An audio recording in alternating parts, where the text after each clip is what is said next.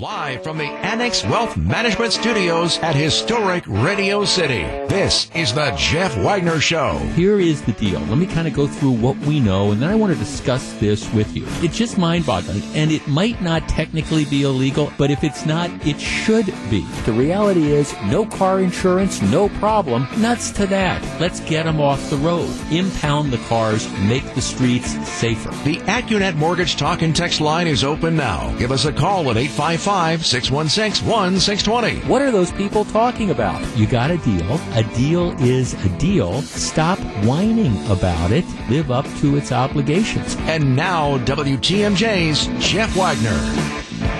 Good afternoon, Wisconsin. Welcome to the show. No, it's not going to be 3 hours on coronavirus, but here's the reality. That this is something which everybody's talking about, and it's also starting to affect average lives. And that's where I find it to be interesting how people respond to it. So we're going to intersperse coronavirus types of stories in during the course of the next 3 hours. Also going to be talking about a little bit of politics. Today, 5 primaries, including the one that's being watched most closely, which is Michigan. Michigan is where Bernie Sanders is trying to draw his firewall. 4 years ago, Bernie Sanders surprised a lot of people, including Hillary Clinton, by winning the election. So we're going to be focusing on that. The polls all show Bernie Sanders down big time to Joe Biden in Michigan. But, who knows what that is? Because one of the things that's happened with Bernie Sanders polling, just like Donald Trump, it tends to sometimes the polls underrepresent his degree of support. So, we're going to have to see, and we are going to discuss that a little bit later on. A lot of stuff coming up in this hour, but I do want to start with something going on at the University of Wisconsin-Madison. Now, this kind of hits home in a way, because even though I do not have any relatives right now that go to UW-Madison, I know a lot of people who have kids that are at UW-Madison, including the gal that cuts my hair. Her daughter is a freshman at UW-Madison. And so I was in getting my hair cut yesterday morning, and she was telling me about how they're leaving on Thursday, or at least they're scheduled to leave on Thursday, and they are going to go to Florida, and they're going to be staying with, I think, her sister or something like that, the gal who's at Madison, her aunt. So they've had these plans for the longest time, leaving on Thursday and then coming back like a week from Saturday. But that's spring break. UW's spring break is next week. Now, we've talked on this program before about the reluctance, because candidly, if I had a cruise scheduled right now, I'd cancel it. And as I said yesterday, I wouldn't necessarily cancel it because I'm afraid that I'm going to get sick and die from the coronavirus. I don't believe that that's the case at all. But I would be concerned that you'd get the corona.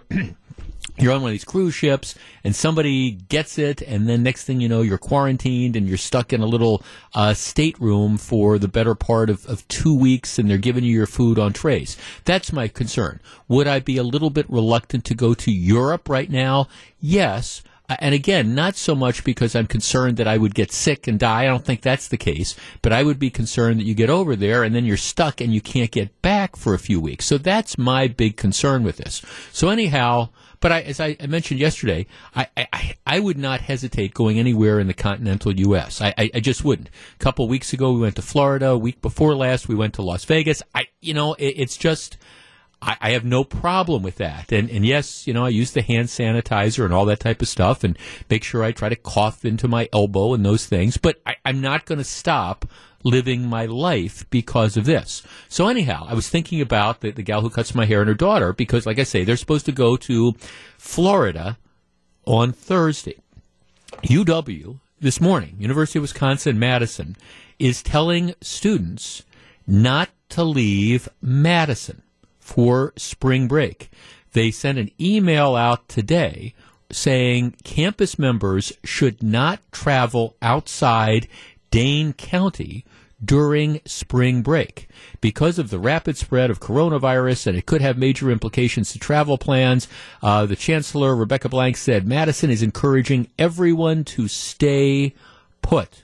you may face a higher risk of infection, significant delays returning to Madison, and or the requirement to self-isolate upon your return, all of which could significantly impact your professional and personal obligations at great individual expense. Anyone who does end up traveling outside of Madison for spring break will be expected to self-monitor for symptoms, including fever, cough, and difficulty breathing for 14 days. Our number, 855-616-1620. That is the Accident Mortgage talk and text line.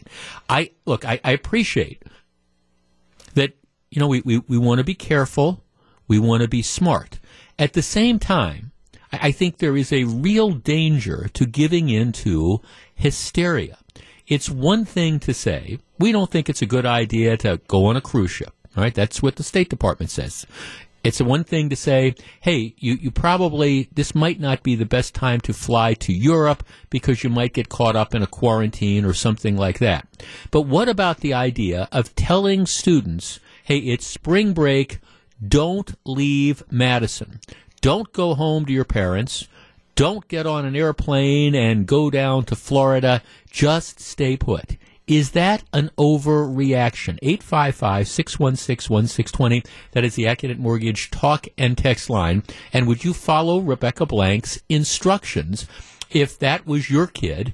You had, you had the spring break trip planned. You were going to go with the family and you're going to go visit, your sister or your brother or your parents in Florida or Atlanta or in San Francisco or in Los Angeles or in Austin.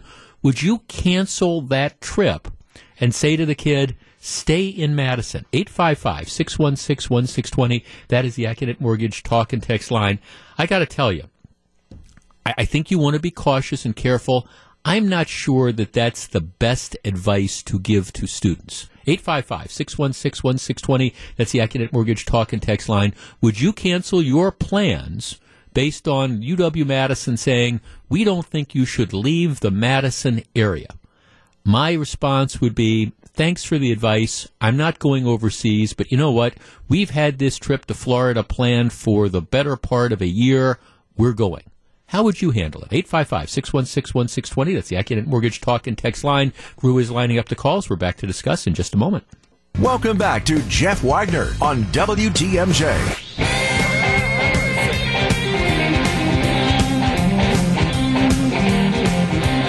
855-616-1620. That's the Accident Mortgage talk and text line. If you're just tuning in, now it's interesting because some of the Ivy League schools are telling kids, don't come back, after vacation. We're going to start doing online courses. UW-Madison, whose spring break is next week, they're saying, don't leave Madison. Stay here. Don't go home. Don't go on vacation. I think that's an overreaction. 855-616-1620. Liz in Hartford. Liz, you're first. Good afternoon. Good afternoon. I have a freshman at UW-Madison, and it seems to me that our home is a safer place than a dorm environment where kids are stacked on top of each other. Well, that's such an interesting point, Liz, because that's, first of all, the first thing I thought of. One of the problems with the cruise ships is that you have all sorts of people who are in a confined area, interacting with each other. That's the classic example of a dorm, isn't it? It is, and it seems to me that it's, the nanny state of the Republic of Madison at its best. Right. Well, and again, I can understand them saying, okay, we're obviously concerned about this, and so here's the hygiene habits, and, you're not supposed to go on cruise ships, and, if you leave the country, you're going to be, there's a risk of being quarantined, and you won't be able to get back. I understand all that, but don't go Absolutely. home. Don't go on a spring break trip. Don't go visit your family. In the case of the people I know, my guess is, to your point, that the home that they're going to go visit, the aunt and uncle or whatever, that's probably a lot less likely to have coronavirus than, again, a dorm in Madison. Just saying. No, thanks for the call. I guess that's what kind of struck me about this. Here, we want you to essentially self-quarantine yourself on campus. And at some point in time, I wonder if we're just giving in to hysteria. And we talk about, for example, in the media coverage, we talk about the number of cases in Wisconsin, or the coronavirus, with 3 confirmed cases. We never mention that one of those 3 is they're better. The person got better. And I understand this is a big deal. And I'm not trying to downplay it at all. But at the same time, this idea that we're going to just paralyze ourselves. Are there some things that are smart, like passing up on going on a cruise? Absolutely, for a variety of reasons. But don't go home during spring break. Don't go on a trip in the continental United States. Come on. Beth in Beloit. Beth, you're on WTMJ. Hi, thanks for taking my call. Hi, Beth. You've said everything. I feel we're not giving in to the hysteria. We have a 22-year-old senior at Madison, and she's heading for Florida on Friday. Yeah. Young girls, they're all healthy. They're smart. Yeah. They will do everything they can to prevent it, but no, we're not doing that. We're not giving in. Well, right. And I guess, Beth, okay, so, I mean, look, maybe she's going to run into somebody who has a virus or something like that in Florida. But, the same thing is true. She could run into somebody who has a virus, going up and down State Street in Madison. Or if she, came home to your house and she goes out to dinner or something. I mean, unless we're going to closet ourselves collectively in our rooms, and I hope we're not at that point yet. I mean, you're always going to run the risk that you're going to be exposed. And the truth of the matter is, in all likelihood, your daughter's not going to get this. But if she does, she's going to be sick for a couple days, like a virus, and then she's going to get better. And this will pass. We can't be crazy about this. I couldn't agree more. Thanks so much. Thanks for the call. And I mean, again, these are just some of the things that need to be said. And I understand that just like the flu, and I'm not going to compare, is the typical flu worse than coronavirus? I don't want to go down that route because you don't want to get any of it. But the bottom line is, the flu kills people in nursing homes. The people who've died from this have been primarily, older people with compromised immune systems. They're going to they would have problems with pneumonia. They'd have problems with the regular flus. I'm not poo-pooing this. I'm just saying we this idea that we're going to, stay here on spring break, sit in your dorm room, wear your mask, and don't interact with people seems to me like it's hysteria. Let's talk to, Mark on the east side. Mark, you're on WTMJ. Jeff, I remember when you were talking about Ebola during the Obama administration, and you basically used it as an attack on them. I have no idea what you're talking about, Mark. I'm sorry. I have no idea what you're talking about. Ebola and an attack on Barack Obama. You're listening to some other show. 855-616-1620. That's the Accident Mortgage talk and text line. Let's go to some texts. Jeff, let's see. Sounds sort of socialist to me, telling you what to do. Well, I don't know that it's socialist. It's a whole situation of they can advise you on these things. Once again, Jeff, educators showing their lack of common sense. Jeff, why does the media talk about the 1 or 2 cruise ships that have had a problem? I'm sure there's thousands of cruise ships that have not had a problem. Let's talk about them. Well, I think that's relevant because if you end up on a cruise ship that gets quarantined, it's a big deal. Jeff, I'm going to Florida with the family. Hopefully the lines will be shorter at Disney. That's right. We're not closing Disney World, nor should we close Disney World.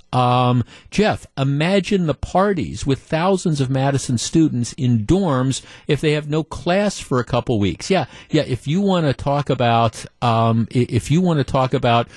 these like incubator labs for germs or viruses or whatever. Yeah, let's take a whole bunch of kids. Let's lock them up in a dorm together and let's have them interact. Jeff, this is over the top extreme. You keep living your life cautiously, but life in a bubble is no fun at all. Yeah, that would be my point as well. Jeff, if I were a student, I'd tell the university to kick rocks. Well, yeah, I think that's sort of what the attitude is. If they were sending out a note encouraging people to be aware of this and be cautious, I would get it. But the idea of just saying, go ahead, just don't travel, don't leave town, to me, what's the word I'm thinking of? It's nuts. Back with more in just a minute. You're listening to Jeff Wagner on WTMJ.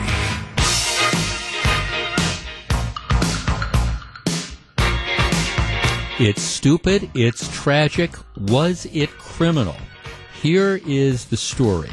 Last June, so June of last year, June 9th, there's these 5 high school kids. They're all, I think at the time, they're all 17. So they're out and they're bowling. They're at the Sunset Bowl or something in Waukesha. Well, after bowling, it's around midnight, the kids decide they don't want to go home. They're being kids. They just decide they want to kind of go drive around. So the 5 of them are in a van. The van is driven by a guy named Dan Lazaro. It's his mom's van. So he's driving. He's got his 4 friends in the van. They decide they don't want to go home. So what they do is they go over to Manuka Park in Waukesha. And I don't know if they did this in a parking lot or wherever, but they're driving. They're driving in Manuka Park. And so a couple of the kids, and apparently they have done this before, a couple of the kids decide that it would be fun to get out of the car, open the sliding door of the van, and then try to ride on the van's exterior. So, they're kind of like hanging on outside the van as the van is driving. The guy who's driving it, again, he's one of the 5. He's going, they estimate, 20, 25 miles an hour, while a couple of the buddies are hanging on outside of the van. Well, all right, predictably, what happens is the driver, starts to make a turn. I don't know how hard he swerves this, but, he's driving back and forth. The kids are hanging on. He makes a turn. He swerves. And one of the guys that's hanging on to the van, his name is Omar Caballero. He's 17 years old. He gets flipped. He loses his grip on the van, gets thrown from the van, and dies. I mean, just a horrible sort of story. Tossed from the van, 20, 25 miles an hour. Presumably he fractures his skull, leaves him unconscious. As soon as this happened, they stop the van. They try to render aid. They run over to the kid, and he's found lying. I don't mean to be graphic, but he's found lying in a pool of blood. They immediately load him in the van. They take him to the hospital. At first, they claimed that he was injured falling from a bike. Well, that turns out to not be true. So they lied about, how he was initially injured. But, ultimately, he dies as a result of his injuries. This happened on June 9th. The Waukesha District Attorney's Office has just made a decision to bring criminal charges against the driver. 17 at the time. Now he's 18. He's been charged with essentially homicide by negligent operation of a motor vehicle. If convicted, he's looking at 10 years in prison. He's going to be making a court appearance later this month. The DA's office apparently looked at this for about 9 months, deciding whether or not to charge it. The driver and the other witnesses, aside from at least initially lying about how the kid was hurt, they essentially said, look, we have done this before. This wasn't the first time we did it. And the driver, the guy who's now been charged, told detectives that, hey, we're all just friends. We were just trying to be boys. That's the quote. We were just trying to be boys. Our number, 855-616-1620. That is the Acunet Mortgage talk and text line. All right. I will tell you where I come down on this in a moment. But this is one where I'm curious about your reaction. You've got, they're all 17. They're buddies. They've been out together, and they're doing something that they have apparently done on multiple occasions before. They're driving through this park. A couple of them are hanging on the exterior of the van. In this case, one of the kids falls off, fractures his skull, and ends up dying. All right? Should the driver, the 17-year-old, be charged with a crime, or is this one where it is unfortunate, it is tragic, but essentially they all knew what they were signing up for, and criminal charges don't accomplish anything? That would be my question. Should they have been charged? This happened about 9 months ago, so obviously the DA's office considered it. They have now decided to bring charges against the driver. Is that the right decision? 855-616-1620. That's the Accident Mortgage Talk and Text line. I'll tell you where I come down on this in a moment, but I'm genuinely curious. Is this, it's just boys being boys? They all kind of assumed the risk. It is tragic. It is unfortunate. It is not criminal. Or, hey, you were driving the car. You're the one that made the swerve. You're the one that caused your friend to fall off. You're responsible. Somebody's dead. 855-616-1620. That's the Accident Mortgage Talk and Text line. If you're on the hotline, please hold on. We discuss in just a moment. This is Jeff Wagner on WTMJ. 855-616-1620. That's the Accident Mortgage Talk and Text line. Let's start with Lori in Green Bay. Hi, Lori. Good afternoon. Hi, Jeff. Okay, should they charge the kid, the driver in this case? I think so. I think when you get behind the wheel of a car, you have a responsibility, and you're not being responsible by letting someone doing that while they're riding in your car. It's your responsibility, and if that happened, that's part your fault. It was your choice. Is it also the fault of the guy who decides? I mean, nobody made we'll call him the victim. Nobody made the young man who ended up dead. Nobody made him get out of the van and kind of hold on. He was doing it presumably for fun and for the thrill, and they'd done it before. Given the fact that he voluntarily made the choice to participate in this, should that make any difference at all? Well, yes. As soon as he makes that decision as the driver of the car, you have to say, no, we're not doing that, and either kick him out of the car or stop altogether. Does the fact I think they both were contributing. Right. Does the fact that they had apparently done this before, that this was like a game that these five played on multiple occasions, does the fact that they'd done it before and nothing bad had happened, does that make any difference? Or it's just, you're the driver, you should have been smart enough to just shut this down? That's what I think. If they were going to do that before and nothing happened, then they were pretty darn lucky, but that can always happen. Right. Got it. Okay, thanks for the call. 855-616-1620. That's the Accident Mortgage Talk and Text line. Again, I'll tell you where I come down on this in just a moment. But, I mean, I think we all know the scenario. It's five kids. They're friends. They're out for what I will describe as a joyride. They're doing stupid 17-year-old boy type of stuff that they have apparently done before, hanging outside the car. I don't think any of them necessarily anticipated that somebody was going to lose their life. But if you listen to this, hey, you're driving 30 miles an hour hanging onto a van. What do you think's going to happen if you fall off the van? Barb on the south side. Barb, you're on WTMJ.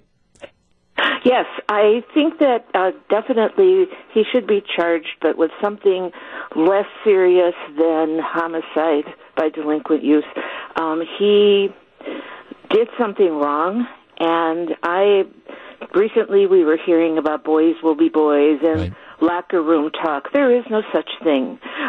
You made a decision to drive that van. Nobody told you you had to, and you made a swerve. That was negligent, but he didn't intend his friend to die or even fall off. But there was a mistake, and there was a crime.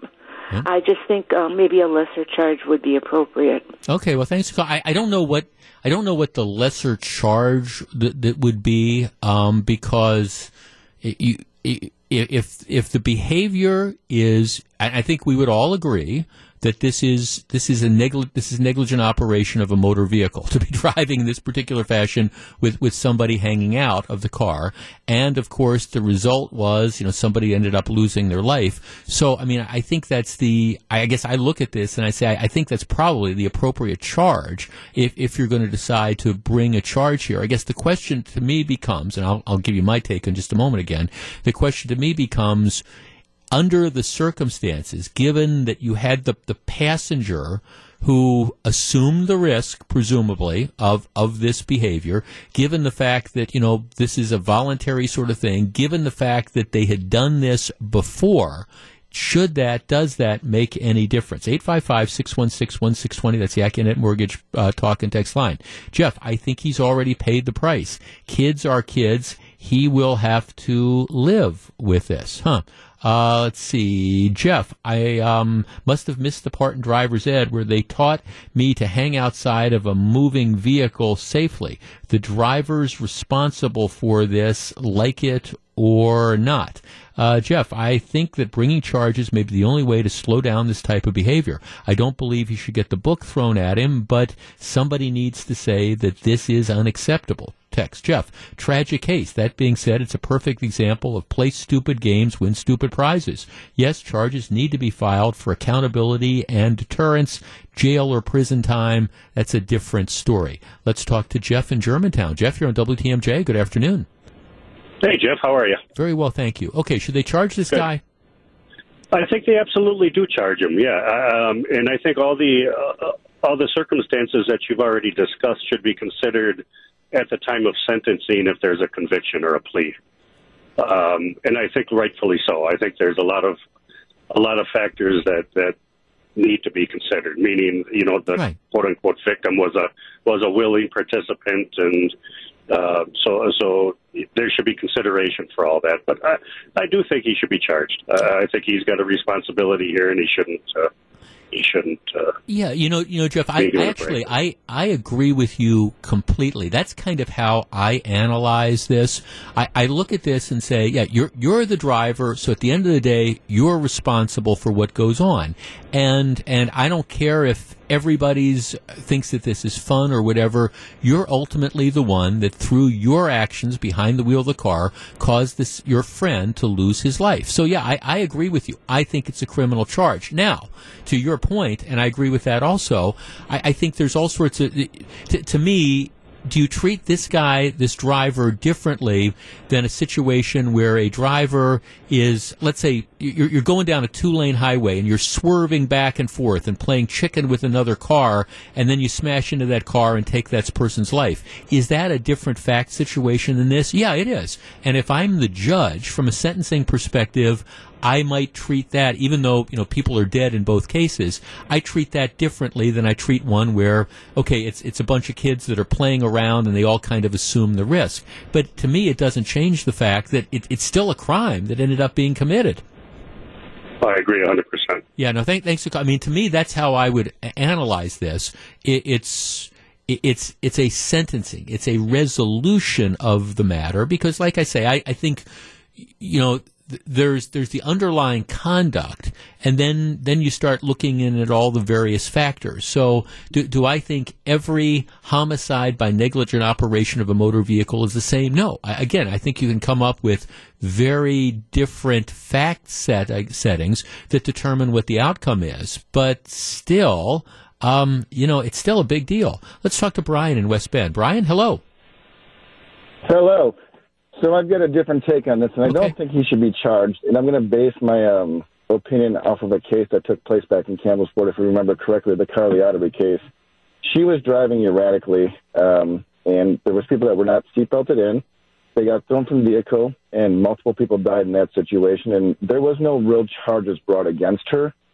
So in this situation, you got a lot of kids acting stupidly, very immaturely. They're going to have to deal with this for the rest of their life. So a homicide by negligence, I just think that's a little bit extreme just because, granted, we're just dealing with kids here. Okay, let me change the fact situation a little bit. Let's go back to the example I just gave. If instead of the kid hanging outside the car, you had the driver who was swerving back and forth, kind of like playing chicken with oncoming cars, hits one of those oncoming cars and kills the driver of the vehicle. In that particular case, would homicide by negligent operation of a vehicle charge be appropriate? Then I would agree with you, yes. Okay. And the difference is that you had one party. What's that? The difference being in one case it's a stranger, in the other case it's a friend. And the other person's not participating in it willingly. It's kind of like if you pull someone behind a car on a skateboard, which we did as kids many times. If something would have happened to the person on a skateboard, I would not fault the driver. I would fault the person who is participating in the act.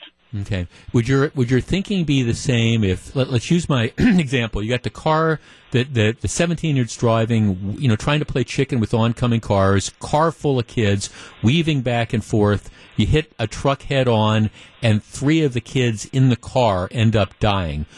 in that situation, would you say that the driver shouldn't be charged with the deaths of the people that were in his car because everybody else was having fun too? Well, in that case, that's kind of a fine line because who knows if they're having fun or not. But yes, I would charge him in that case just because what he's doing is putting everybody at risk. The person hanging out, falling off, kind of has a different parameters. Okay, good enough. Well, those are. I respectfully disagree. But those are all factors that come in. I guess I don't see this scenario actually being much different than the one that I just gave, where, again, it's a 2-lane road. You got a bunch of kids. Yeah, let's swerve into the traffic, and everybody cheering them on. And then you hit the truck, and everybody in the car ends up dying. I guess I don't see this as being that different. Now, you came up with an example of a case from a few years ago that I'm not remembering all the details of this, car driving erratically and people not wearing seatbelts thrown. Again, the determination is always going to be, to me, a case-by-case sort of thing based on what the facts of a particular situation is. But, I guess the bottom line for me is when you're behind the wheel of a car, at the end of the day, you're the one that has the responsibility for the safety of the people, and you're the one that has the obligation to say, get back in the car, or we're not going to go anywhere. Now, in this particular situation, I get the idea. It's friends. They've done this before. This was kids being kids, boys being boys, or whatever, and now somebody's dead, and nobody intended it. And if I'm the judge, I take that into account. But if I'm the prosecutor, I bring charges. I'll let you know how this turns out. The young man, he's making his first court appearance March 23rd, and see how this all resolves. Live from the Annex Wealth Management Studios at historic Radio City, this is the Jeff Wagner Show. And now, WTMJ's Jeff Wagner. So Eric Bilstead, we were just talking off the air. Our opening day is, of course, it's 2 weeks from Thursday, so it's coming up, and of course, in some countries they're canceling sporting events. They're playing these, not canceling them, but they're playing soccer games in front of no people. It's essentially for TV. And right now, I guess all the professional sports, hockey, basketball, football, and baseball, have, at least for the time being, they're closing essentially the clubhouse, so the players aren't going to be allowed to interact with the media in any way, shape, or form. Yeah, so that started up. Now we'll see how long that quote-unquote temporary ban is in place. Yeah, and if you got opening day, who knows what could happen. You don't know what to anticipate, a week from now if this thing grows a certain way, but everyone's trying to be proactive with it. Well, it is interesting because for the last we have our big opening day coverage, and for the last several years, I've been in the dugout, and by myself, and then last year with Steve Scafidi and I, and it's very cool. It's one of the things I look forward to doing because it's kind of fun. You're in the dugout, it's this great thing, and it's easier because they bring the players out to you and things like that. But, who knows? We'll still do it. We'll still do player interviews. I mean, the worst case scenario is we're out in the mobile broadcast facility and they're on the headsets in the dugout. But I guess it's always a possibility that could happen. But it is kind of interesting because I remember not last year, but 2 years ago, Josh Hader, he comes out and he's sick as a dog. He's got the flu, and he comes out, and he's a very, very nice guy. He's a really nice young man. And I kept saying, you don't have to call me sir. He kept calling me sir. It's making me feel old. But he's like, he said, I'm really sick. And so he was doing we're not going to shake hands. He was doing the elbow bump back then. And I just thought, I remember that. And it's like, okay, well, I kind of appreciate you doing that and all. But you wonder, while this coronavirus, as it plays out, how is this going to change kind of interactions and things like that? I can't see Major League Baseball canceling games. I just don't. Or playing in front of an empty stadium. You know what I mean? That would be another option potentially. I don't see it either. Well, the Ivy League, though, they just announced that they've canceled their basketball tournament. Yeah, I guess so. But to me, what do you do? What do you do with the Olympics? Coming up. I mean, there you got people coming from all over the world, and that's in July or something. So then you got the Summer Olympics that are starting pretty soon. In the Athletes' Village there, a lot goes on in that village. Well, yes. What are all these stories about? It's like they go through the record number of condoms or something like that. That's it. Right. There's all sorts of, if you were talking about just a breeding ground for the coronavirus, that would be it. In any event, we're just all kind of playing it by ear, but that was one of the first things I thought of. If they're closing clubhouses and stuff to the media, it's like, wonder how they're going to do opening day. We'll see. But we will have player interviews regardless, one way or the other. All right. I want to switch gears. I'm going to play two portions of two songs. I want you to listen to them, and then we're going to have a discussion. But here's the first song.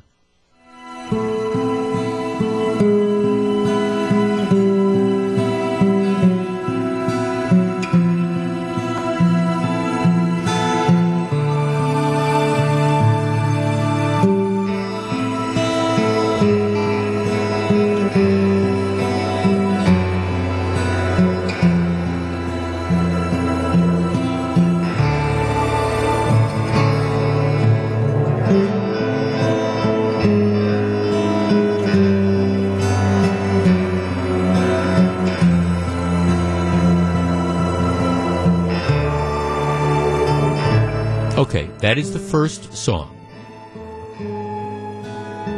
Here is the second song.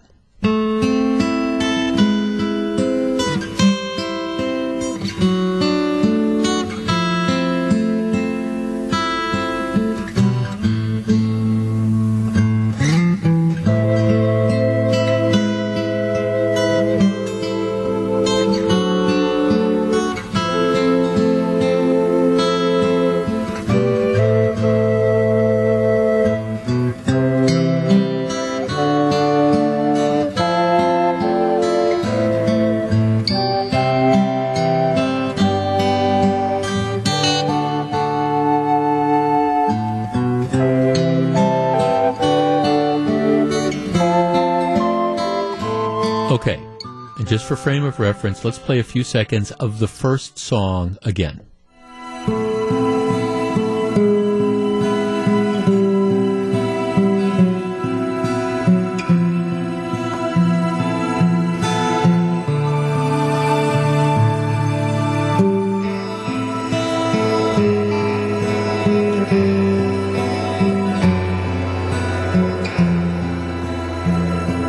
All right. Now, we went through that exercise because the distinction between those two songs has just become, actually it's been going on for a number of years, but it's sort of reached its climax 2 days ago. This has been one of the most talked about issues in the music industry. The first song that we played was a song from 1968 by a group that you have never ever heard of called Spirit. The song is called Taurus. The second song that we played is a song that everybody has heard of. It is the 1971 Led Zeppelin song Stairway to Heaven. And Stairway to Heaven went on to be this incredible mega hit. Spirit, the band that really never went anywhere, they apparently, back in the 60s, were an opening act for at least a certain number of shows for Led Zeppelin. And so what happens is the guy who wrote Taurus, that the song that sounds similar, the first song we played, he's passed away. His estate sues Led Zeppelin, and they say what happened is that they stole it. The authors of Led Zeppelin, which would be Jimmy Page and Robert Plant, the authors of Stairway to Heaven, that they would have had an opportunity to hear the song, because again, the band Spirit opened up for them for a limited period of time. They would have had the opportunity to hear it. And so they ripped off that song. And so the argument is that the band, Led Zeppelin should have to pay essentially millions of dollars in royalties because they ended up ripping off that song. Now, without going too deep into the weeds, there is, and look, and I'm not a guitar guy, okay? I love music, but I have no musical talent. While the introductions are similar, the progression of chords is slightly different. So it's not an identical situation. And there's also no question, other than that initial progression, Stairway to Heaven becomes a different song than the song Taurus becomes. But in any event, the author of that first song, the 1968 song, his estate sues. The matter has been working its way through the court, and there was just at least a decision that came out yesterday. But before we get into that, I want to have a discussion with you. Our number is 855-616-1620. That is the Accunet Mortgage talk and text line. There is clearly a similarity. There's no question about it. I think if I had said to you, I'm going to play you Stairway to Heaven, and we at least played, at least that initial chord project, that initial sound, you would have probably said, oh, that's Stairway to Heaven by Led Zeppelin. All right, the songs then diverged. Here is my question. Do you believe that Led Zeppelin ripped off that song? Should this have been copyrighted, protected? Should Jimmy Page and Robert Plant, did they steal this song? And where do we draw the line? Because at the end of the day, there's lots of songs that sound like lots of other songs. I mean, if you look at a lot of the tunes, whether it's rock and roll or country music or jazz or whatever, I mean, a lot of the progressions, a lot of the chords, they're the same. They all start. I mean, you look at rock and roll, I think I could probably give you 15 or 20 songs that you could trace back to various Chuck Berry songs. All right. Does this sound like Led Zeppelin ripped off this smaller band, and should they have had to pay? 855-616-1620, that is the Accunet Mortgage talk and text line. We discuss in just a moment. If you're on the line, please hold on. And those of you with more musical aptitude than not me, and it's probably a lot of you, I mean, do you think they ripped this off? We discuss. This is Jeff Wagner on WTMJ. 855-616-1620. Let's start with Tommy and Slinger. Hi, Tommy. Hi, Jeff. How you doing? I'm good. Okay, did Led Zeppelin rip off this other band? I don't think they did. I don't think Spirit has much of a case, because while the intro to that song is iconic, people love that song, not for the intro, but for the rest of the song as well. Right. And I think I agree with you, too, about your point with the guitar. I mean, the guitar is definitely different. I'm not musical. I'm kind of like you, but right. So I can't speak to that. But I think the guitar definitely is different. Right. Well, they do. I mean, thanks to, in preparation for this, I've been following this for a couple of years since it broke out.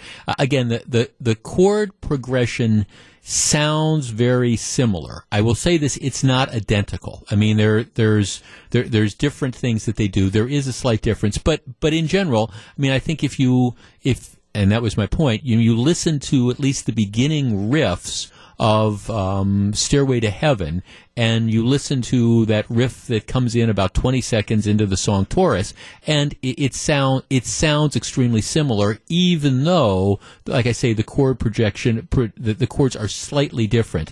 Mark from Bristol says, Jeff, changing one chord at the end does not make it your own song. As a musician, this drives me mad.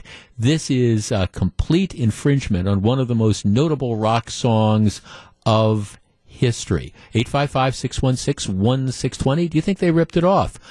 Jeff, downtown. Jeff, you're on WTMJ. Hey, Jeff, how are you? Good. Do you think Led Zeppelin ripped this song off? Yeah, I do. And so I followed this case for a while now, and my whole point is, the linchpin question is, how would Led Zeppelin have had access to Spirit? In today's world with technology, it's easy to figure out someone could have gotten access to it, but the fact that they toured together and opened up for Led Zeppelin, and if you know anything about musicians, they jam a lot together, they hang out together in the green room before shows, after shows, and they just play music together. So the fact that, Jimmy Page and Robert Plant had access to that song, and those guys on tour with them, to me, that is the linchpin question. Okay, well, let me ask you this. Let's say that let's say that they ripped off that 15 seconds. Let's say that that's where they heard it and that's where they got the idea, and that it's substantially the same, even though the note the chords is slightly different. If the song is 4 minutes long and the rest of the song is different, all you've got is that similar chord progression at the beginning. Is that something? Is it really fair to say the song was a complete ripoff? Well, not a complete ripoff, but what I would do is I would, figure out some mathematical equation as to how much money Led Zeppelin made off that song based on album sales, right, based on record play, and based on the amount of the song in terms of the totality of the length of the song, and figure out some fair and equitable restitution for Spirit, and whether it's $5 million or $30 million or whatever the price tag is. I think that would be a fair and equitable settlement. How far back do you go? Because like I say, I mean, I'm not a musician, but I'm a music lover. I even to my untrained ear, I mean, I can go back and I can listen to songs from the 50s, like the Chuck Berry tunes and stuff, and I can hear Chuck Berry riffs in Beatles songs, and I can hear those same riffs in Kid Rock songs, over the last 40, 50, 60 years, or Willie Nelson songs even. At some point in time, where do you draw the line when you have one musician who borrows or pays homage or whatever, because at the end of the day, there's only so many chords you can put together, right? Well, that's true, except most musicians are honest enough to at least give credit or homage, on an album cover, liner notes, or they, somehow give credit. But in this case, that song, Stairway to Heaven, has been ranked by many musical critics as the greatest rock song in rock history. I mean, Rolling Stone ranked it #1. So this is not an obscure song by, and I realize the Beatles are big, but there's a lot of obscure songs that sample each other. But this is perhaps the greatest rock song of all time. And I think, if you're a family member of that band Spirit, I think you deserve some form of, compensation for that. Good enough. No, thanks for the call. And it's interesting. There's a Dolly Parton song from 1975. Whose name is escaping me. It's something like Close to You, but it's an obscure Dolly Parton song. And I was, as I was getting ready to talk to you about this, I went and watched that, and I swear the intro to that song is identical to the opening riff of Stairway to Heaven, the 20-second riff that we played from the song Tourist. So I mean, and I think interestingly enough, Dolly Parton went on to cover Stairway to Heaven years later. But I mean, I wonder if you were going to try to break it down, how many songs have chord progressions that are very similar to each other, and at some point in time, I don't know if you trace the song back to its roots and you say, hey, Willie Nelson did that chord progression back in 1968. And now, here, you're Chris Stapleton, country music person, you're using that same chord progression for one of your songs in 2020. You got to pay Willie. I mean, how far back do we go? Gianni in Montello, you're on WTMJ. Good afternoon. Oh, hi, Jeff. I enjoy your show. Thank you. Hey, listen, Page is a clever guy, a very talented guitarist, and obviously we're only talking about 4 bars here. Right. But without those 4 bars, and we don't even want to call it a guitar riff. I mean, it's really a multitude of where you have several chords, it's and a chord progression, and it's a melody. It's a melody that we can all recognize, and of course, Page did not originate it, but without it, we would not have the rest of Stairway to Heaven. So there probably should be some sort of settlement going to the Torres estate. Was his name Randy, the founder of the yeah. Right. So they're obviously there. We know that Page got it from listening to Randy's touring with them and opening for them. So there has to be some reimbursement here of intellectual property. So, it's that. Right, yeah. The guy, his stage name was Randy California. His real name was Randy Craig Wolf, was his name, but Randy California. So you think that there should be some payment, not all the royalties, but a portion of it because of that one, the chord. Oh, without the a doubt. And Without a doubt, because like I say, it's only 4 bars, but it's very, very close to the intro of Stairway. And like I said, Page, I mean, we rip off riffs and this from people do that, musicians do that all the time. Yeah. But this is highly significant. It's a highly earning song with royalties. And come on, give the estate. Zapp has made a ton of money. Good enough. Okay, thanks for the call. No, I appreciate it. Here's a text, Jeff. As a guitar player, I have to say there are only so many chords music will imitate. Music will imitate. All right. When we come back, I'm going to tell you how this turned out because Ninth Circuit Court of Appeals issued a ruling 2 days ago. Stick around. Jeff Wagner on WTMJ. Okay, so how did this all turn out? Well, one of the things you have to understand is one of our callers was making the point, music does imitate itself, and actually you can trace the Stairway to Heaven melody, you can actually trace it back to medieval times. So, I mean, this melody, or at least variations of it, versions of it, has been around for hundreds of years. There's probably also realistically no question that when, Page or Plant, when they're touring with this band, they heard that melody, and that was probably informed. But the guy who came up with it, he might have heard it somewhere, because it's been around for hundreds of years. In any event, that the Ninth Circuit Court of Appeals says this week, Stairway to Heaven, not ripped off. And essentially, there's all sorts of different nuances, but basically, what they say is when you're claiming infringement on a common musical theme or element, in this case, a couple bars, what you have to, the copyright is thin, and you really have to prove that the alleged copied work is virtually identical.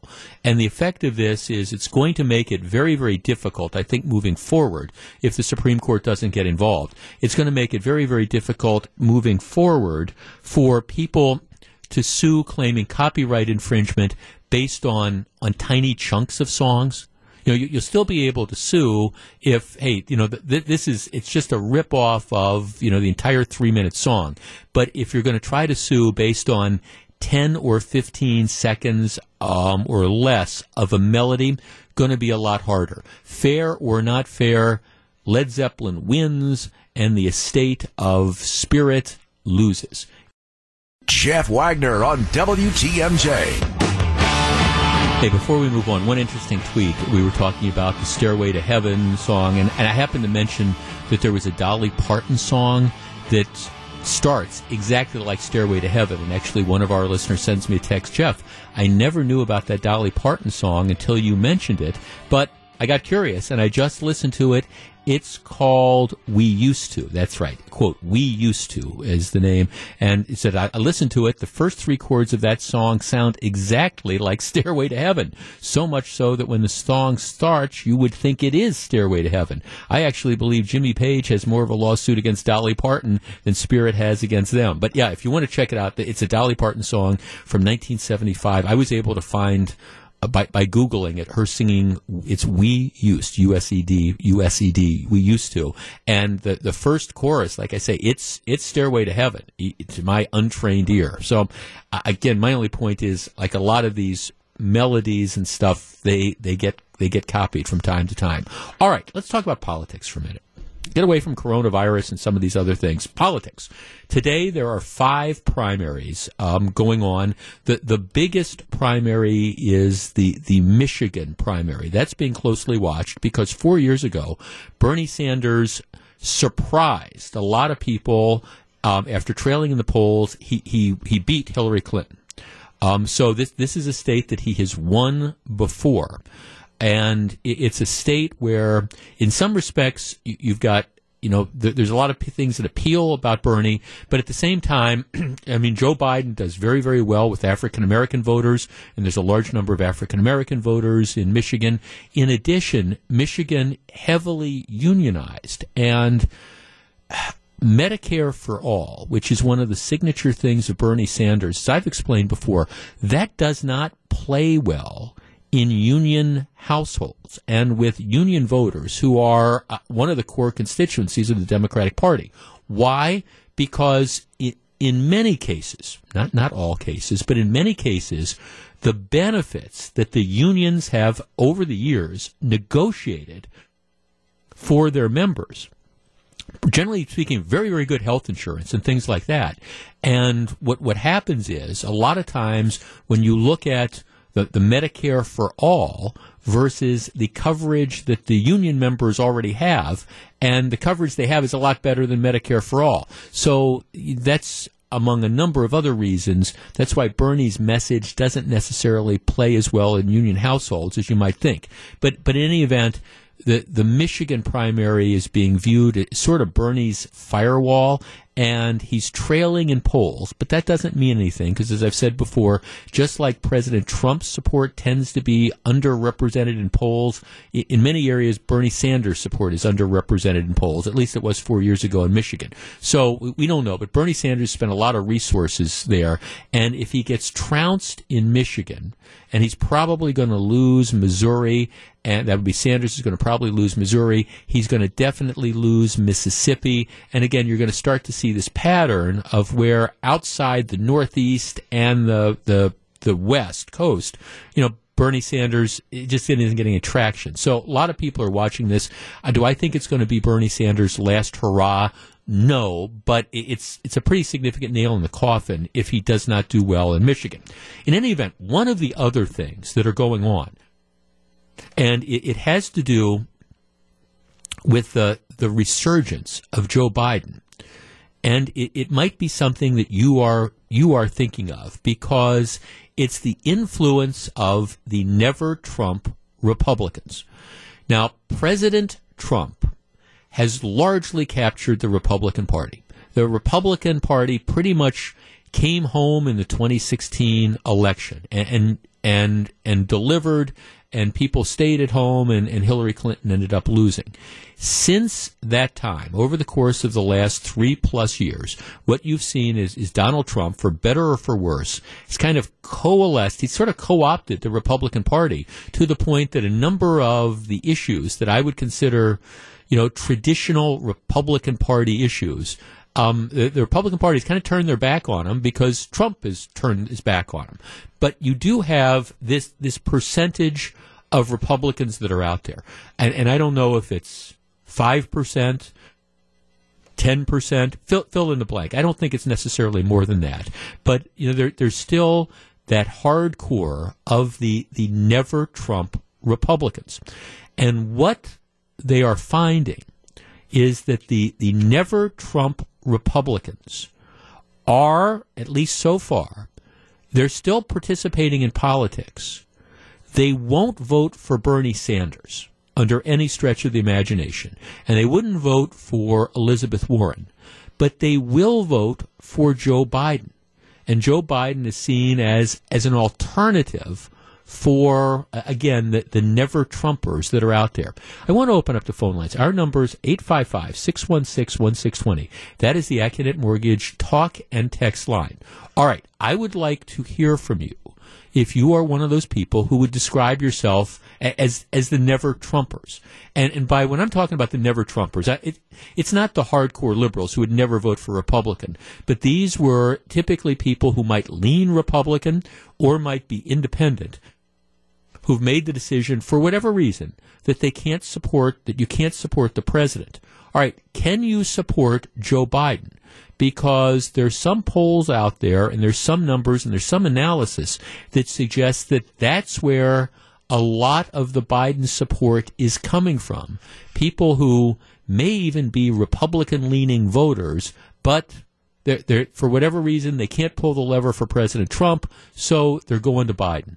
Is that going on? Does that seem like it's a reality? And I will tell you, my answer is I think that probably is happening. And I will tell you, I think there's a lot of people out there who might be kind of torn out. Under no circumstances could they see themselves voting for Bernie Sanders. But, all right, it might be a closer call between Donald Trump and Joe Biden. All right, never Trumpers. Are they going to Biden? Would you be going to Biden if you're one of those people? 855-616-1620. That's the Accident Mortgage Talk and Text line. We discuss in just a moment. Back to take your calls. Here's WTMJ's Jeff Wagner. 855-616-1620. Steve in Waukesha. Steve, good afternoon. Good afternoon, Jeff. How you doing? I'm well, thank you. Okay, could you see voting for Joe Biden as an alternative to voting for Donald Trump? Yes, I could. I'm not sure whether I will go that direction or not, but I've been voting Republican for many, many, many, many years. However, I did not vote for in the last election. Actually, I voted for the Libertarian. I couldn't vote for Hillary. Right. And I definitely wouldn't, as you said in your piece before, I wouldn't vote for Warren or Sanders. Right. But I can't believe that, or I got to believe that there's a lot of people out there that maybe voted for Trump in the past and thought that, hey, maybe once he becomes president, he'll sort of become a little bit more professional. But that hasn't been the case. It's just been the opposite direction, and I can't see those people voting for Trump again. Well, it'll be interesting because during the 2016 election, the phrase I heard a lot was it's a binary choice. The choice is Hillary or Donald Trump, and so you have to make that pick. In this particular case, it's a different dynamic. It's still that binary choice, and if the choice was Donald Trump or Bernie Sanders, you get one result. I think there's a lot of people, and I'm not endorsing Joe Biden. I'm just saying I think there's a lot of people who say, well, okay, Biden wouldn't necessarily be the best option, but I don't think he's going to ruin the country or at least dramatically change the country like Bernie Sanders, and I'll at least give him a look in comparing him to the president. I agree. Yeah, no, thanks again. I think that's starting to play out now. I understand that there's people just look at these things differently. There were some people who I know in some of the primary states and some Republicans, especially in those states where, like Wisconsin, it's an open primary. You don't have to declare as a Democrat or Republican. You can vote for whoever you want. And there were some people who were saying, well, the Republicans are going to vote for Bernie Sanders because they think it'll be easier for Trump to beat Bernie Sanders. Now, I would never do that. Because, as we've seen, you never know what elections are going to lead to. I mean, who thought that Donald Trump was going to beat Hillary Clinton? I mean, seriously. So this idea that, okay, well, we're going to vote for Bernie because he can't beat Donald Trump, well, that's a great way of thinking. Then next thing you know, you wake up, in mid-November, and you find that Bernie lets nationalize health insurance and let's forgive student debts and let's tax anybody that's got more money than somebody else and let's try to tax them out of existence. You find that person's the president. So I can't play games like that. I just don't. I guess if I were you to say, okay, we're going to put a gun to your head and we're going to make you vote in the Democratic primary, I would be, okay, I want to vote for somebody that if it wasn't a Republican elected president, who's the best alternative? And in that case, my case, it would be, at least in my opinion, anybody but Bernie Sanders. Cheryl in Green Lake. Cheryl, you're on WTMJ. Hi. I voted for Trump in the last election, and I think a lot of my acquaintances feel the same way. He was the lesser of two evils. I just couldn't stand Clinton. Yeah. But he comes off as such a buffoon that if there's anybody who's and Biden's not out to the far left like the rest of them, I will probably vote for him because I don't understand why the Republicans aren't running somebody else with Trump's platform who comes off with just a little finesse. He isn't. I mean, he makes us look like idiots to the whole world. So you'd at least consider, if Joe Biden is the alternative to Donald Trump, you'd at least consider voting for Biden. And maybe you're leaning towards voting for Biden. I don't know right now, but I just can't see. I don't think Trump's going to win again. I really don't. I think people just are sick of the way he handles himself. He's done some things that I agree with, but the way he does it is so I don't know. Cheryl, I like that. The way he does it is so. I can't say. I can't say it better. I mean, I think That's it. And I mean, look, if you're a regular listener to this program, for the last 5 years, this is kind of where I've been, because I agree with a number of things President Trump has done over the course of the year. That's why some of the Never Trumper stuff drives me absolutely crazy, because it like assumes that nothing. It's the New York Times approach that nothing the guy can do is correct, and that's just not true. I mean, there's a lot of different policies that he's implemented that have been very, very successful, which isn't to say that it's perfect. And there's other stuff he does that, in the words of Cheryl, it's kind of like, I do think it's a dynamic, and I think it's one of the things that is going to help Biden moving forward, because I do think there's a lot of moderates and maybe even Republican-leaning people who would at least consider Joe Biden, because they don't view Biden as being this kind of crazy lefty who's just going to upset everything. I mean, Biden came out yesterday and said he would veto Medicare for all. I mean, that because I think he realizes it would bankrupt the country. Jeff, I am a never Trumper, but I cannot see myself voting for Biden. I will probably not vote for president this year. Let's see. Jeff, Slow Joe will never beat Trump. He acts like he's 100 years old. I think Trump in 2020. One of the interesting things will be that the next debate, where you've got Bernie Sanders and you've got Joe Biden kind of one-on-one. And I think Biden definitely needs to step up his game. There's no question about that, because he does. I mean, I think his debate performances thus far have been underwhelming, but that's not to say it can't change. We'll know a lot more about the state of the Democratic race by tomorrow. That's just the reality. Bernie's running out of time. This is Jeff Wagner. Live from the Annex Wealth Management Studios at historic Radio City, this is the Jeff Wagner Show. And now, WTMJ's Jeff Wagner. For those of you keeping track at home, the Dow Jones now up 736 points. That was after a 2,000-plus point drop yesterday. And, of course, the market opened up several hundred points and then was in negative territory, is now back up 700-plus points. I don't know. Just don't hit the button. That's the bottom line. If you got it all on the computer, just let it go. Trust in your asset allocation, make it age appropriate, and go from there. All right. Again, the dominant story is the coronavirus, and there's so many different aspects of it. I'm making a conscious point to try to vary the different topics and the different approaches to it. We started off the show discussing the recommendation that I think is a bad idea. UW-Madison saying to students, don't leave Madison. Don't go on spring break. If they were saying, hey, don't travel overseas because you might get stuck there, that would be fine. But they're telling people, stay in Madison, which to me seems, I think, to be the height of hysteria, but people can decide that for themselves. Related to that, there are concerns about public gatherings. For example, what's coming up this week, Rue? This weekend? You're looking at me blankly. Oh, come on. St. Patrick's Day next Tuesday. Oh, yeah. I haven't really paid attention. St. Patrick's Day. You haven't paid attention. St. Patrick's Day next Tuesday, and this Saturday, there's the St. Patrick's Day Parade, downtown Milwaukee. Big deal. It is a parade. Well, the St. Patrick's Day Parade in Milwaukee is not the biggest. Matter of fact, the biggest St. Patrick's Day parade in the United States is in Boston. Probably no surprise. Biggest St. Patrick's Day, I think, parade in the world is in Dublin. But Boston. So Boston, the mayor announced yesterday that for the first time since 1994, the St. Patrick's Day parade in Boston has been canceled.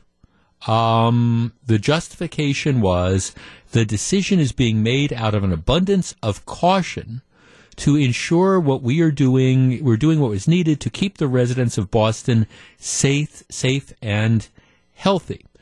Interestingly, the largest St. Patrick's Day parade, like I say, in the world is in Dublin, and Dublin has announced that they have also canceled the St. Patrick's Day parade for this year. Now, so far in Milwaukee, at least to my knowledge, there's been no effort or plan to cancel our St. Patrick's Day parade. But this is a decision, again, and it's going to play out, whether it's sporting events, opening day, Bucks games, you name it, conventions, all those things. But now we're starting to see outdoor activities, parades, being canceled. Our number, 855-616-1620. That is the Accident Mortgage Talk and Text line. Now, look, I'm one of these guys who, on the one hand, I don't think people should do stuff that is irresponsible. At the same time, I don't think we can give in to hysteria. Do you think that there is a reason that we should now start to cancel activities? For example, you've got the St. Patrick's Day parade that's coming up locally. Should we be looking at canceling that event? I mean, they did it in Boston. 855-616-1620. That's the Accident Mortgage Talk and Text line. While Gru is lining up the calls, I guess I just kind of shake my head at this sort of stuff. I think it's borderline absurd to cancel a large outdoor activity. First of all, it's not even like you're talking about a cruise ship. We're in a confined quarters. You're outside at a St. Patrick's Day parade.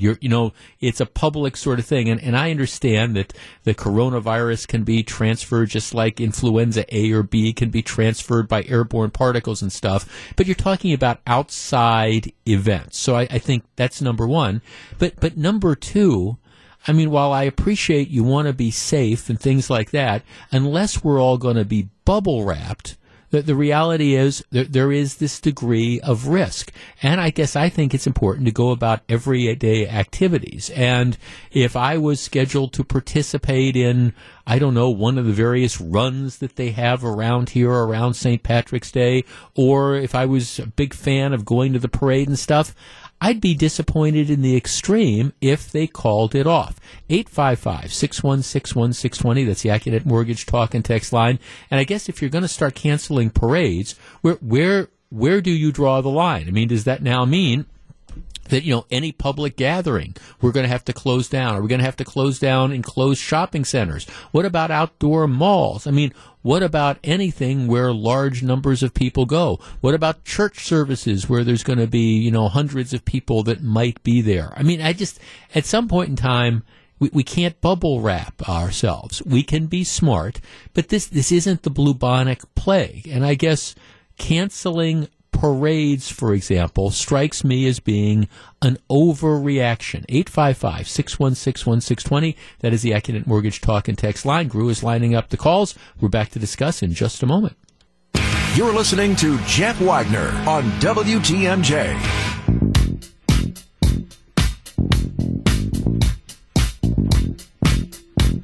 855-616-1620. That's the Accident Mortgage Talk and Text line. If you're just tuning in, Boston, which has the largest St. Patrick's Day parade in the country, they have canceled it.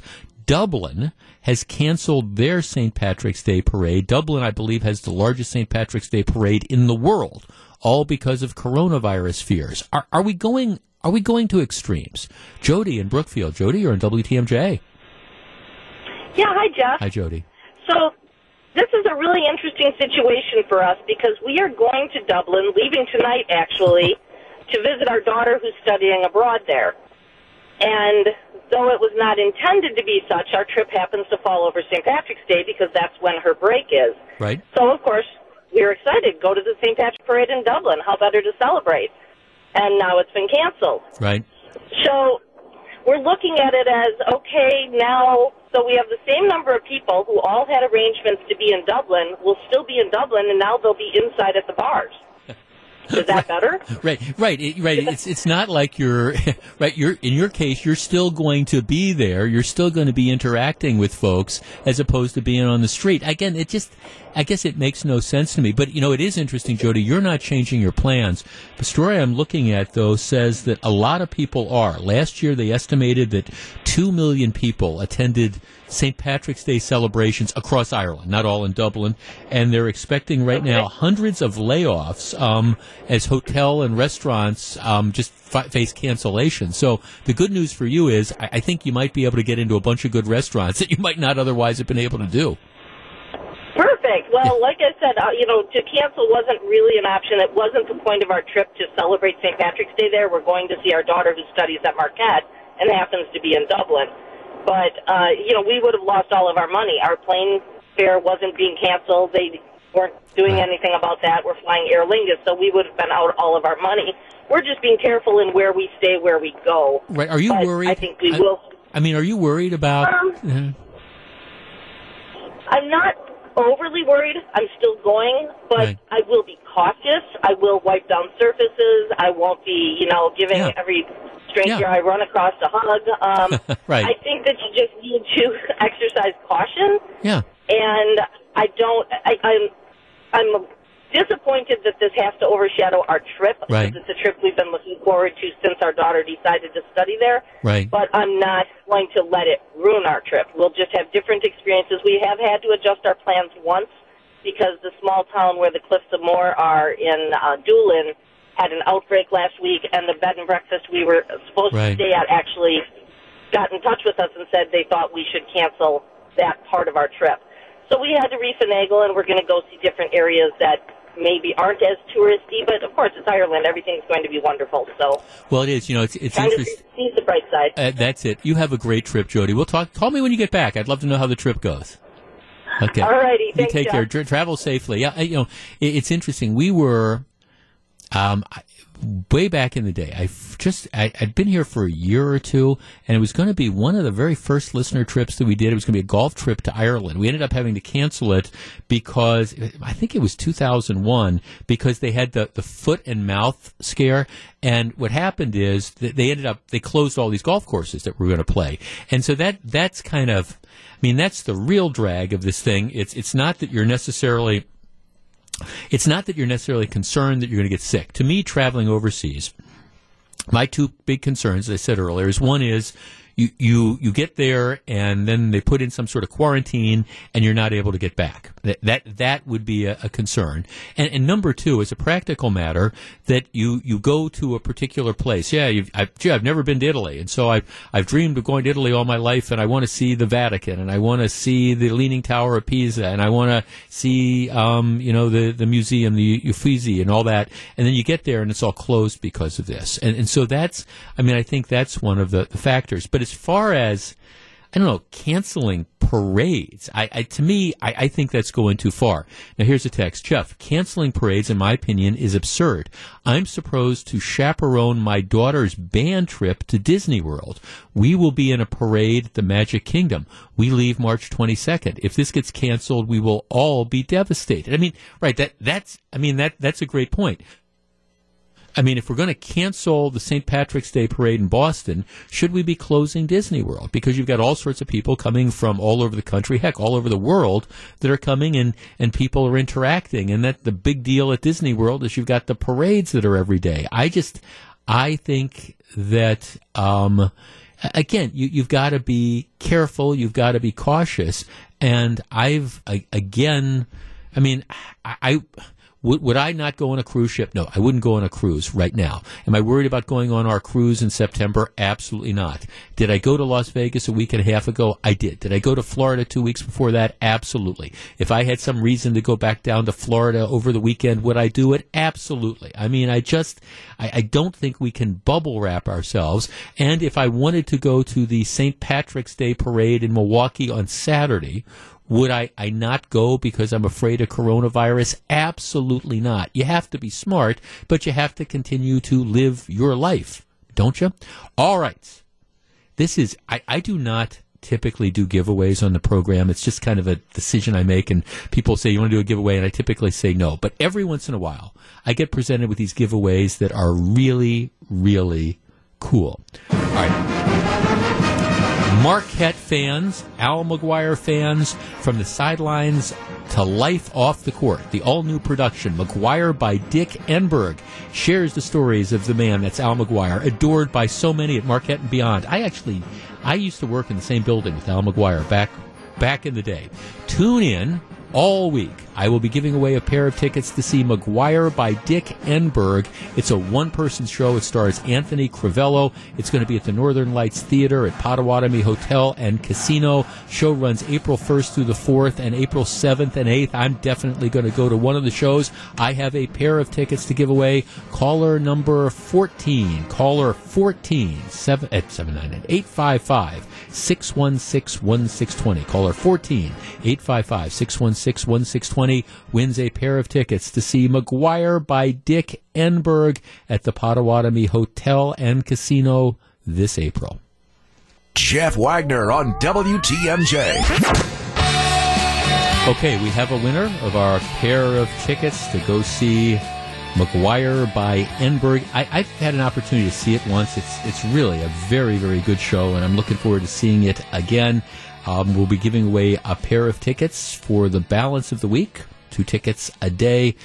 Check it out. If you don't win the tickets, it's worth reaching into your pocket. And actually, the Northern Lights Theater is a great venue to see performances. It's intimate. Sound is great. Sight lines are great. So should be a lot of fun. But keep listening for your chance to win as the week goes on. All right. Now let's see. Again, stock market rebounding today. Right now, the Dow up 816 points, so it's bouncing all over, but up around 800. NASDAQ up about 281. Both of those, that's more than a 3% increase. Doesn't make up for what happened 2 days ago, but does kind of stop the bleeding a little bit. The other interesting thing, if you're looking for a silver lining in what's going on with the coronavirus and everything else, there is the whole idea of gas prices. The big decline in the stock market yesterday was not simply coronavirus fears. It rather was also a concern about a glut of oil. Because what happened is, amid concerns that the economy might be slowing down, OPEC decided maybe they were going to cut production.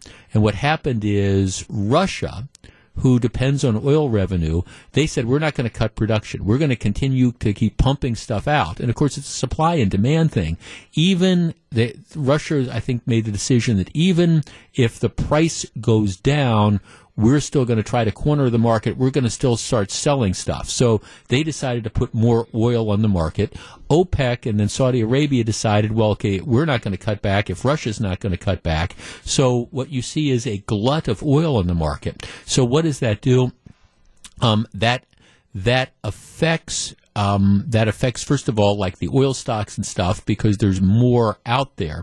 In addition, it affects some of in the U.S., the fracking businesses, the fracking industry, because, all right, if you've got the imported oil that's out there that's cheaper, that means it's tougher to make money during the fracking. So in any event, one of the things that hit the stock market yesterday was the global glut of oil that's out there.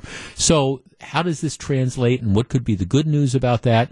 Well, it translates into perhaps good news at the pump. Now, so many times over the last various years that I've been on the radio, we've seen things that affected gas prices in a negative way. By negative, I mean causing the prices to go up. And there is a point. And we had a point a while back where we were close to $4 a gallon. And there's a point where gasoline prices start to influence people's behavior. And in my opinion, it's around $4 a gallon. That's where people start saying, okay, well, maybe I can't take this extra trip, et cetera, et cetera. Well, all right, this is now the flip side. And there's a number of gas stations in the Milwaukee area that are now selling gasoline for below $2 a gallon, below $2 a gallon. And my guess is that will continue to drop. Okay, Melissa Barkley, you were nicely during an earlier segment pointing out that, those of us who are older and closer to retirement maybe yes. had a little bit of concern. Okay, so you were very nice about yes. it. I appreciate it. All right. How much was gas when you started driving?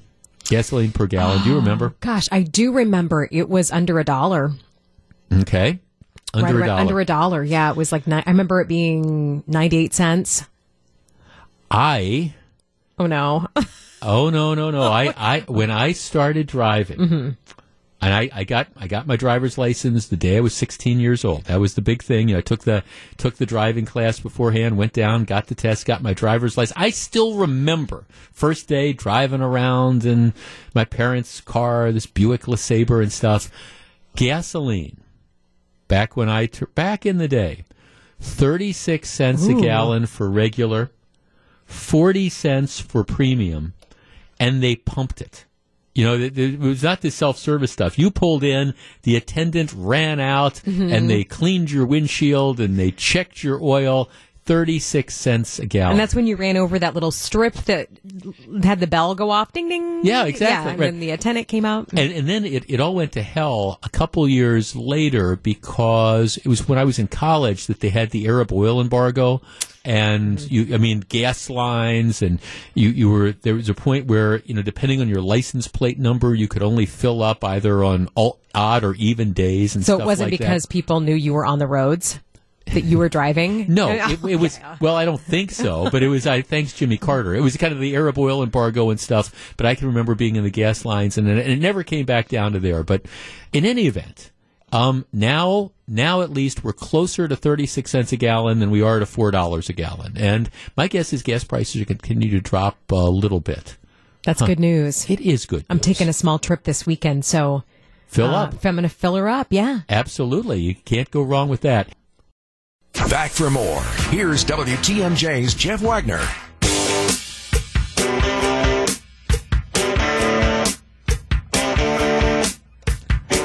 I hate to say I don't hate to say I told you so. I've been telling you about this since this story broke. Now, Midwest Airlines, Midwest Express Airlines, what many of us remember fondly as being the best care in the air, for the last, year or so or whatever, there's been new operators who have been saying, we're going to bring Midwest back, and it's going to have the chocolate chip cookie and all that type of stuff. And people, including the media, have been fawning all over that. Oh, this is going to be great. It's going to be like the old days. And I've been saying all along, whoa, that this just doesn't make any sense. Take this with a grain of salt, and I'm sure the operators behind well-intentioned, but it just doesn't add up.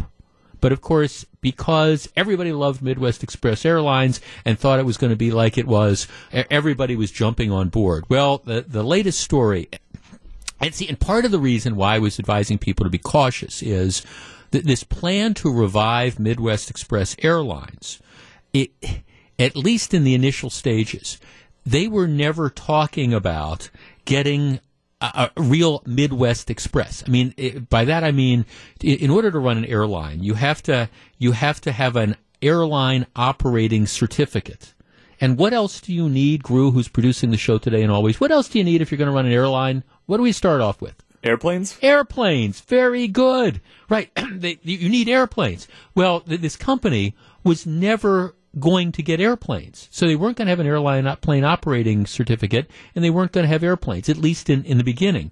What they were essentially going to do is they had the name Midwest, and they were going to hire it out. They were essentially going to contract with like another airline to provide the planes that they would then fly under the Midwest Express brand, which is okay, but it's not like they're starting. It's not like the return of Midwest Express. Well, anyhow, the story yesterday, and so I was always like cautious. And then what happened is the original plans, they were supposed to be flying like the early part of this year, and that hasn't happened. And yesterday they announced that all this stuff, never mind, the deal between the company Midwest Express Airlines and the company that actually owns the airplanes and has the operating certificate, that's kind of broken down, and they're going to be suing people for breach of contract, etc., which means bottom line is it's not going to happen. At least it's not going to happen anytime soon. I understand, and this is one of my frustrations sometimes about media coverage. If I remember how cool Midwest Express Airlines were. I mean, Midwest Express, for those of you who might be new to the area, Midwest Express started as at Kimberly-Clark. And, these were planes that Kimberly-Clark flew, and then it kind of grew, and it became this wonderful wonderful airline, and they flew direct flights all over. I used to fly them to Washington D.C. When I worked for the U.S. government, I had to go back and forth from D.C. all the time, and they'd have a direct flight out in the morning, and then they'd have a direct flight back in the evening. And so you could do turnaround trips. And on the flight out in the morning, they served breakfast. They had silverware, and they'd serve you champagne if you wanted it. And on the way back, they served you steak or lobster. I mean, it was just, now you might say, how can you make money doing this? And the answer was they couldn't. At the end of the day, they couldn't. But it was like 2 across seating, and there were these leather seats. Oh my goodness, it was just like heaven if you had to fly. You weren't like crammed in and closed in. It was just great. And so we all have these really fond memories. But the problem was, and this is what I've been saying ever since they talked about this revival of Midwest, the problem was that business model. God, you loved it. But the business model doesn't work anymore, because the truth of the matter is you've got fuel costs that are high. You've got, airlines. The reason why we fly with full planes nowadays is airlines, they've cut back the number of flights they have. They're trying to have efficiencies. When's the last time anybody flew on a plane that wasn't, if not full, almost full? I mean, that's just what they do nowadays. You have to put as many people in an airplane as you possibly can.